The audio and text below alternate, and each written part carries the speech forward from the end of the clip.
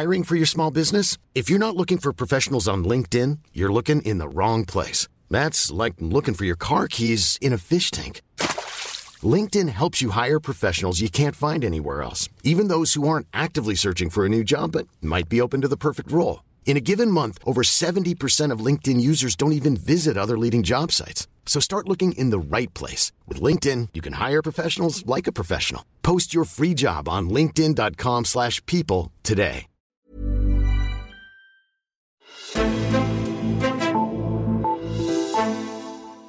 At rejse er at leve, og derfor flyver vi. Men det er samtidig skadeligt for vores klima. Senest i 2030 skal vi kunne flyve helt grønt, når vi flyver indenrigs i Danmark. 2 store flyvemaskiner fra SAS stod i baggrunden, da regeringen tirsdag præsenterede en ny strategi for, hvordan det skal blive grønt at flyve ud af Danmark. Det havde Mette Frederiksen allerede lovet i sin nytårstale, men hvorfor var SAS med, og kommer vi nogensinde til at rejse, som vi gjorde før i tiden? Det handler Azure om i dag. Jeg hedder Caroline Tranberg. Velkommen til Azure, Claus Krag. Tak skal du have. Du er Europaredaktør på Altingets søstermedie Mandag Morgen, og du har på det sidste især fulgt og dækket den store energikrise i verden. Claus, hvornår var du sidste gang selv ude at flyve? Det var jeg i sommer. Der var jeg i Marokko med min kone og mine 4 børn og mit barnbarn. Og hvor meget tænker du selv over dit aftryk på klimaet, når du sådan er i Marokko? Jamen, jeg tænkte, at det er selvfølgelig meget at flyve 7 mennesker derned, og når man så flytter ind på et luksusresort med en masse aircondition og store dieselgeneratorer, samtidig med, at solen den banker ned, og der ikke er en solcelle i nærheden, så tænker man selvfølgelig, at her er der noget, som fungerer rigtig dårligt. Claus, flyskam, det er jo blevet en ting sådan i løbet af de sidste 10 års tid, fordi man ved, at luftfart er en af de største CO2-udledere. Hvad var Danmarks strategi egentlig for en mere klimavenlig luftfart før i tirsdags? Jamen, der kan man vel godt sige, at der ikke var så forfærdeligt meget. Og man kan sige, på den måde sad statsministeren jo også med det, man kunne kalde en trumf, hvor der både til højre og venstre i Folketingssalen kunne findes folk, som gerne ville være med til at lave sådan en flyafgift. Og en af de ting, som de præsenterede i tirsdags, det var den her passagerafgift på det at flyve en tur ud af Danmark. Det skal koste 13 kroner. Det lyder ikke så meget, Claus, men hvad siger eksperterne og andre? Er det en god pris? Det er jo et relativt lavt beløb, og det er der jo ikke nogen tvivl om, at det har været vigtigt for Socialdemokraterne at holde beløbet lavt. Det tror jeg, som er regeringens strategi, det er jo, at det her, det er jo også en slags... Det er en flyafgift. En flyafgift, men det er jo også et innovationsbidrag til nogle industrier og til nogle virksomheder, som gerne vil have gang i det at flyve grønnere, end man gør i dag.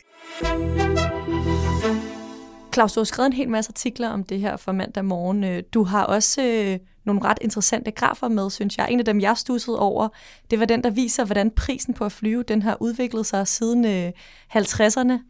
Claus, hvorfor er den lodret nedadgående?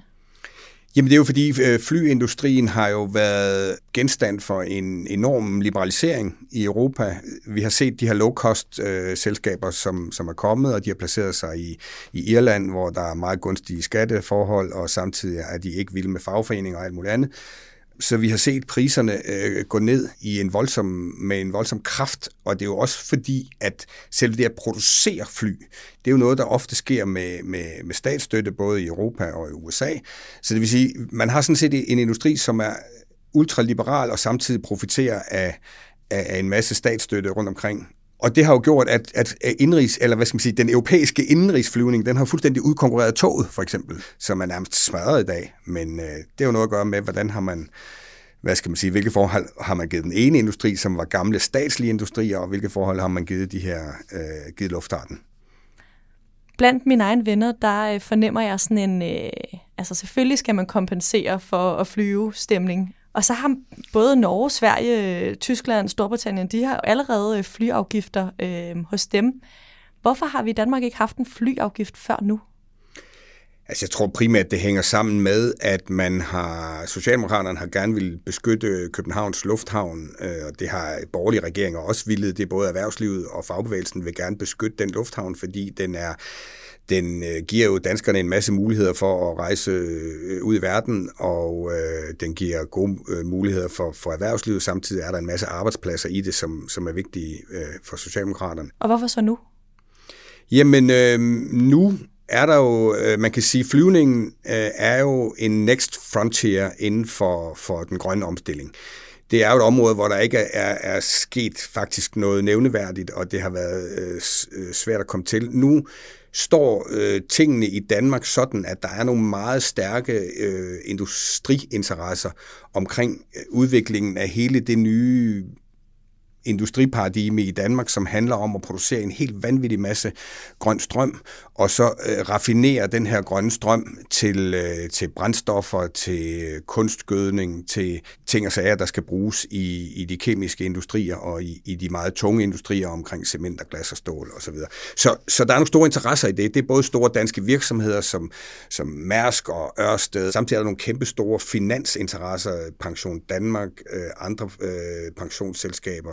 Så der er simpelthen et tidsrum, hvor der mødes nogle grønne interesser, og nogle blå interesser, og nogle røde interesser. Claus, lad os tale lidt mere om SAS' rolle i det her. SAS var jo med på regeringens pressemøde tirsdag, da de præsenterede det her nye udspil om en grønnere luftfart. Var du overrasket over, at SAS var med? Nej, slet ikke. Men Claus, jeg læste i din artikel i mandag morgen, at hvis SAS skal være bæredygtigt, så skal de reducere deres omkostninger og afvikle gæld for omkring 20 milliarder kroner. Og der er også erhvervskommentatorer, som siger, at SAS har for høje omkostninger til overhovedet at kunne klare sig i den her konkurrence, der er om luftfarten. Vi har lige talt om de her nedadgående priser. Alligevel holder regeringen jo hånden hen over SAS. Hvad er det for nogle argumenter, der er for at have SAS? Det, man skal lægge mærke til, det er ikke kun regeringen, der holder hånden under SAS, hvis man kan sige på den måde. Det er et bredt flertal i Folketinget. Og jeg tror, at det, som er filosofien, det er, at man simpelthen i erhvervslivet, i fagbevægelsen, i regeringen, hos de store kapitalejere, ser simpelthen en mulighed for Danmark i at dels have det hop, som København er, og så have SAS, som er et stærkt brand. Globalt set, det er knyttet til nogle nordiske værdier om bæredygtighed og alt muligt andet. Det vil man gerne satse på. Man kunne også se en ting, der var meget opsigtsvækkende ved pilotstrækken i sommer, det var jo den rolle, som Dansk Metal spillede, og Dansk Metals formand, Claus Jensen, som er en meget, meget magtfuld herre i Danmark. Ja, hvorfor var de med? Jamen, min forståelse af det her, det er, at der simpelthen er en slags national kompromis, en forståelse mellem erhvervslivets kernetropper og fagbevægelsens kernetropper om, at Danmark skal satse stort på vindenergi, på grønne brændsler, og så have et højt profileret luftfartsselskab, som kan blive en grøn frontløber i verden. Det er en måde at hjælpe SAS på. Det er klart, at SAS skal jo klare sig i et marked, hvor konkurrencen er benhård. Men der så vi jo også, altså vi så jo piloterne, hvor mange procent var det, de gik ned i løn. Man har aldrig set noget lignende. Så det er jo en kæmpe stor politisk, eller hvad skal man sige, kapital, som fagbevægelsen har investeret i det her. Det er meget bemærkelsesværdigt, at både Norge og Sverige vil ud af SAS. Ja, så kommer der formentlig nogle andre kapitalejere ind, men der kunne man se på lufthavnen for eksempel. Der er jo den her kanadiske pensionsfond er inde i lufthavnen sammen med ATP, og der kunne man sagtens forestille sig, at de også kommer ind som nogle aktionærer i SAS på et tidspunkt. Og nu siger du, at Sverige og Norge vil ud af SAS. Danmark vil jo gerne endnu mere ind i SAS. I juni så meldte finansminister Nicolai Wammen ud, at regeringen forestiller sig, at de skal gå fra at eje omkring 20% cirka til 30% af SAS nu. Er der nogle problemer ved, at regeringen ender med at eje så stor en del af SAS? Ja, det er jo i høj grad et ideologisk spørgsmål, kan man sige, fordi der vil være nogle meget liberale mennesker, som synes, at det er en rigtig dårlig idé. Omvendt vil der være andre, som mener, at stater godt skal kunne investere strategisk. Det hørte vi jo også Ursula von der Leyen tale om i sin State of the Union-tale i Europaparlamentet i sidste uge. Og samtidig kan man jo sige det, at staten har aktiemajoriteten i Ørsted, som jo i dag ikke er kritisk infrastruktur. Vi skal jo ikke se den danske stat og det danske finansministerium som en stor aktionær i SAS, som vil komme ind og sige, nu skal I gøre det og det og det og det. Nej, de vil jo have en fuldstændig kommerciel ledelse af SAS på samme måde, som man har i Ørsted, og så vil man lade dem køre biksen, sådan så det passer til markedsforholdene. Men selvfølgelig vil det være en konkurrencefordel for dem alt andet lige at vide, at man har nogle stabile aktionærer. Det er jo godt for alle virksomheder at have det. Mette Frederiksen og regeringen vil jo gerne indføre den her flyafgift, vi har talt om nu. Noget mange partier også har efterspurgt de sidste år. Claus, hvordan kommer de her forhandlinger til at løbe? Ser du det? Jamen, jeg tænker ikke, at det bliver den sværeste forhandling, Mette Frederiksen har siddet i, fordi på en eller anden måde, det at Danmark ikke har haft den afgift, det er jo en kæmpestor taktisk fordel i den forstand, at der er et uudnyttet beskatningspotentiale der, og de meget grønne partier vil rigtig gerne have den for af klimahensyn, og at vi skal flyve mindre, og de vil jo også gerne have, at man får grønt brændstof ind i tankene på flyene. Og så er der jo så samtidig industrien, og hos fagbevægelsen, og hos storkapitalen, der er der også nogle store interesser i det her, i at man får lavet en slags innovationsbidrag til udviklingen af de her industrier.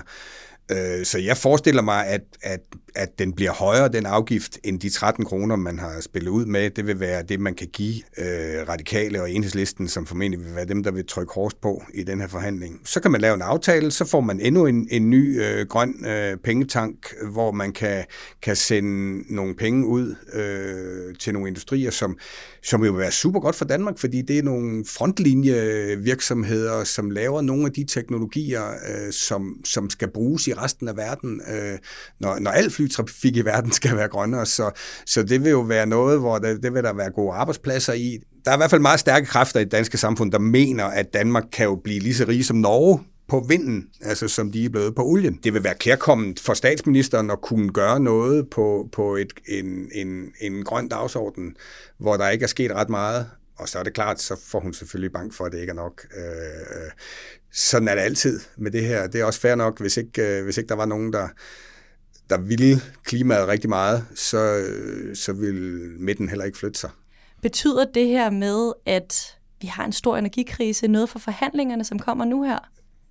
Det er jo svært at sige. Man kan sige, at det med energikrisen, det er jo noget, der rammer alle danskere i deres eget hjem lige nu, særligt gaskunderne. Og vi står foran en vinter, som vil gå over i alle vi danskers historie som vinteren 22-23, hvor vi sammen viste, at vi kan spare på energien virkelig voldsomt i dag. Vi kan følge med på apps, og vi kan alt muligt. Ikke? Så det bliver jo en kæmpe stor, fælles handling i virkeligheden. Til gavn for klimaet. Jeg tror, det, at de spiller ud med 13 kroner opkrævet på den her måde, det har selvfølgelig også noget at gøre med, at man har absolut ikke lyst til at gøre noget som helst, som rammer den almindelige dansker på pengepunktet. Og der er jo ingen tvivl om, at for mange velhavende mennesker vil det at betale 200 kroner for eksempel i en klimaafgift, det vil ikke være noget problem.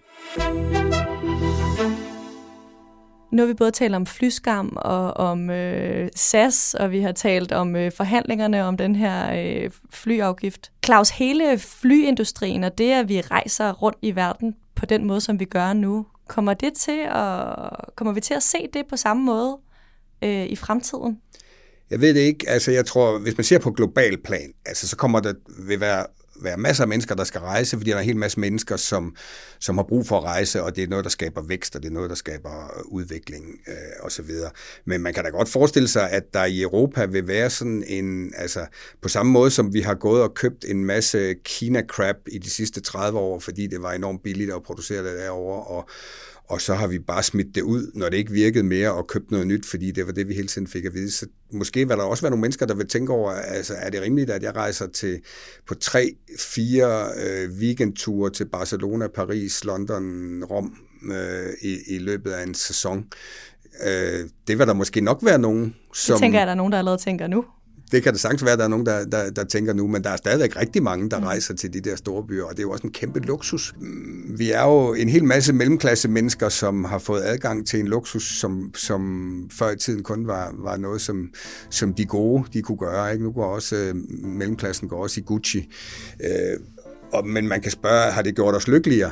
Claus Krag, lad det være det sidste spørgsmål. Tak, fordi du var med i dag. Det var en stor fornøjelse. Europaredaktør på Mandag Morgen, og også tak til dig, der lyttede med til Azure i dag. Jeg hedder Caroline Tranberg, og vi lyttes ved.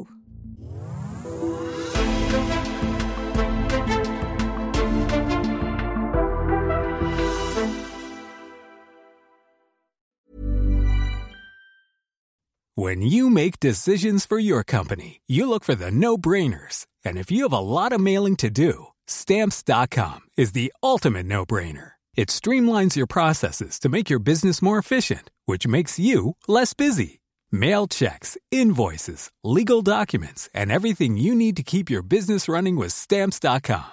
Seamlessly connect with every major marketplace and shopping cart. Schedule package pickups and see your cheapest and fastest shipping options from different carriers, with rates up to 89% off USPS and UPS rates. And with the Stamps.com mobile app, you can take care of mailing and shipping wherever you are. Make the same no-brainer decision as over 1 million other businesses with Stamps.com. Sign up with code PROGRAM for a 4-week trial, plus free postage and a free digital scale. No long-term commitments or contracts. That's Stamps.com. Code PROGRAM.